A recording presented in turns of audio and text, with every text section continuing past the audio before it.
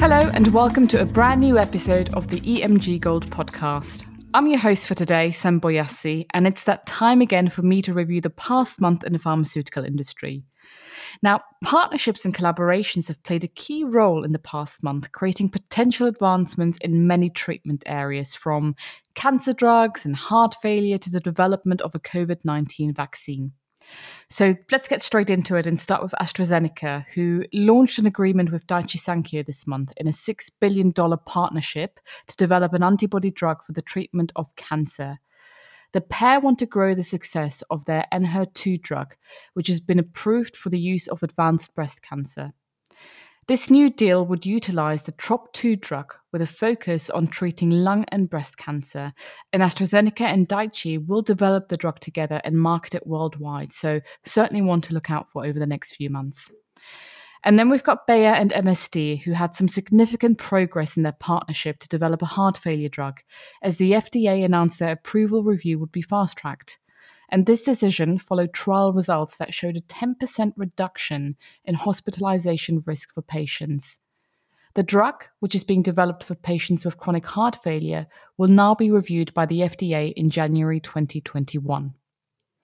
GSK and Sanofi's partnership focuses on the development of COVID-19 vaccines, and this one in particular has seen significant progress in recent weeks.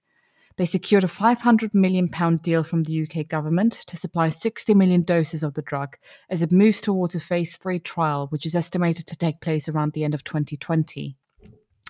The vaccine is adjuvanted from Sanofi's protein-based technology that is used to create their flu vaccine and utilizes GSK's adjuvant technology to enhance an immune response. And more importantly, they announced that they are committed to global availability of their promising vaccine.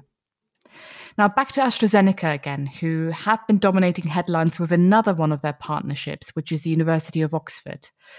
The pair's COVID-19 vaccine has seen significant progress in the past month. The vaccine developed by these two entities was found to produce a strong immune response in a trial at the end of July. Participants had a provoked T-cell response in the 14 days following the vaccine and showed an antibody response within 28 days.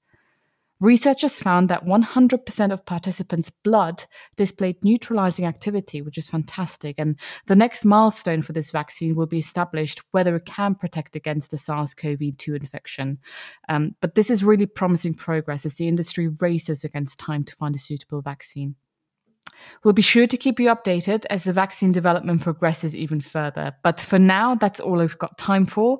Please do tune in again next week for the EMG Gold podcast for more news, updates, and interviews with industry thought leaders. Thanks again for joining me, and stay safe.